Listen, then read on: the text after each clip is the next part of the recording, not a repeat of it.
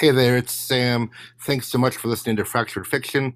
Today's episode comes from a series called Nerdy Bedtime Stories that I was doing for a while there on my YouTube channel. The idea is that I was putting my infant son to bed and trying to tell him a bedtime story, but rather than reading a book that we already have, I would actually just tell him the plot of a movie, like basically use that as a story off the top of my head. Um, an important movie like a Marvel movie or a Star Wars movie, or something like that, off the top of my head, complete with improvisations and summaries and basically commentary on the movie, but try to do it in the bedtime story format that he can understand. I mean, he's a baby; he doesn't actually understand, but um, we tried. So all of these were recorded during actual bedtimes or nap times live. They were, not entirely scripted because it's hard to script things and plan things with a baby at bedtime. But I had fun doing them, and I hope you enjoy too. So without further ado, here is Nerdy Bedtime Stories. Thanks for listening. Hey, it's Sam and the little guy here for another episode of Nerdy Bedtime Stories. Just a dad trying to introduce his son to the finer things in life, by which I mean the stories I enjoy, by which I mean Marvel movies and other fun things like that. This guy just drank a pretty full bottle, and I think he's conked out, or nearly conked out now. He's spitting up all over himself. He can't even walk. Wait, that's normal, I guess. But I'm cutting him off. I think he's had too much to drink. And speaking of drinking and full bottles and having too much to drink, let's hear about Iron Man. Oh wait, too soon? or good segue, I don't know, we'll see. Okay, little guy, you ready? Ready for the story? You ready for the story? Once upon a time, in the Marvel Universe, there was a man named Tony Stark. You remember him? He was in our last couple of stories, and he was Iron Man. And this was probably a few years later after the first Iron Man movie. This is the second story with Iron Man. And things were going pretty well for Tony, overall-ish, kind of. His company was good. He was very popular and famous, and he went to some kind of event on stage, I forget what it was, where they were showing off Iron Man suits and all that cool stuff. And he was very successful, and he was starting to get a semi-stable relationship with Pepper. I think he even kind of says that later in the movie, like stable-ish. And he's maybe becoming a more responsible person-ish, working on it. These things can take time, for sure. But things were going well for him, except for the things that weren't. And those things were, one, a rival company called, I guess, Hammer Tech, or with Justin Hammer. They were trying to make the Iron Man suit too, or they were trying to make their own Iron Man suit, and the government wanted to take Tony's suit from him. Two, there was a guy named Anton Vanko, who was a villain called Whiplash, and his father had worked with Tony's father on inventing, I guess not the Iron Man suit, because Tony invented that, but I don't know, whatever technology was like a prototype of the Iron Man suit. It's ill-defined. Honestly, but Iron Man 2 is not the best Marvel movie. It's one of the weaker ones. It's just what they did in 2010 to let people know, hey, we're still doing this, and we haven't forgotten about you. Go see Avengers. But, yeah, so Anton Vanko, Whiplash, wanted revenge against Tony because he thought Tony shouldn't have the Iron Man suit.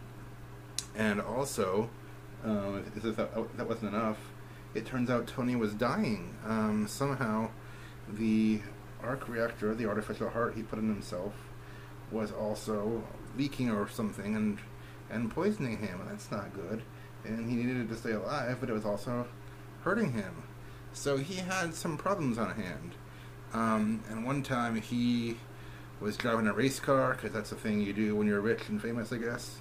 And it was all cool, but then Whiplash came, and he had these electric whips on the end of his hands, and he wrecked Tony's car, and Tony had to go to the hospital and stuff, and that's how they figured out who Whiplash was, and that he was a bad guy and stuff. And then I'm fuzzing the details, but I'll hit the highlights. And then Justin Hammer also wanted to, I guess, hurt Tony Stark or kind of get back at him. So he reached out to Whiplash, and they started being friends. See, that's never a good thing when bad guys start being friends.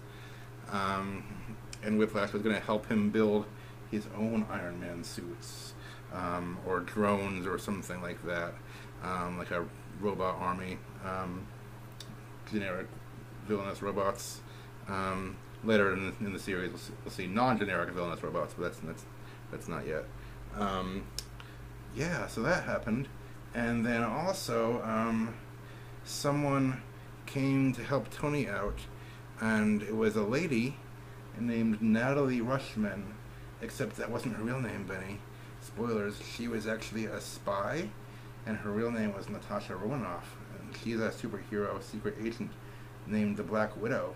And I forget, I guess she was sent by Nick Fury to spy on Tony. I don't even remember why she was there, but they had some reason for it, and she's good at fighting and punching and kicking and all that stuff, so that was pretty cool. But Tony started to be friends with her or something, and then, you know, he was dying, and that left him some questions about his life and mortality, and he asked her, well, what would you do if, you know, if you only had a little bit of time left? And she said, whatever I want, which is not really a good life philosophy, Benny. We don't subscribe to that, so keep that in mind. But Tony kind of went back to his partying ways and had a big party where he ate and drank too much, and he was using his Iron Man suit to wreck stuff, and a bunch of people were there just cheering him on. And then his friend Rhodey came. Remember Rhodey from the last movie? And he got an Iron Man suit too, one that Tony had lying around, except it was like silver and gray, and he tried to stop Tony before he could hurt himself, basically. And they had a fight, and even more stuff got wrecked. And then Rhodey went off with the gray and silver suit and got some more weapons. I think he got them from Justin Hammer or something, and put them into his suit. And he became a superhero named War Machine. Yeah, War Machine. So now we have Iron Man and War Machine. Yeah. And somewhere in the middle of the movie, Tony must have gotten out of his reckless state a little bit, and he saw some video from his father that I'm sure it was emotional in the moment. I just, you know, it's you know, it's character development-ish, but it's kind of lacking in comparison to the first one. But some video from his father that helped him realize, you know, he was loved and appreciated and what he needed to do, and somehow that helped him solve the mystery of how to fix the arc reactor in his heart so he wasn't dying anymore. I forget exactly, but that was it. And Nick Fury showed up somewhere in there, and actually said Tony wasn't fit for the Avengers because he was still basically too selfish and not responsible enough and stuff, which is kind of true, but I bet they'll take him anyway when the time comes and they need heroes. They will. And honestly, Benny, it wasn't the greatest Marvel movie. I don't remember all the things that happened in the middle. I feel like a bunch of it was just like between the first encounter with Whiplash in the race car and the final battle, I feel like Whiplash was mostly just like working with Justin Hammer, like he didn't fight Iron Man in the middle of the movie or anything, if I remember correctly. So it was kind of anticlimactic a little bit. But then at the end, skipping to the end because I don't remember what other important things have happened. Iron Man and War Machine fought the army of robots that Whiplash and Justin Hammer made, and there was some other battle too, where Black Widow and Happy Hogan, he's Iron Man's helper / friend, they were like fighting bad guys too, like spies, and Black Widow was able to beat up a bunch of them because she's a secret agent and a spy, and then she's just cool like that. And Happy Hogan, like, eventually, after much struggle, was able to beat up like one of them because he's the bumbling comic relief mostly. And then there was a big battle where Iron Man and War Machine fought Whiplash and the robots, and they used their lasers and they zapped robots, and I think they zapped together and did some kind of like, oh, that's right, it was a move they had learned when they fought earlier. Like both of their lasers combined made a big explosion, and that's how they beat all the robots.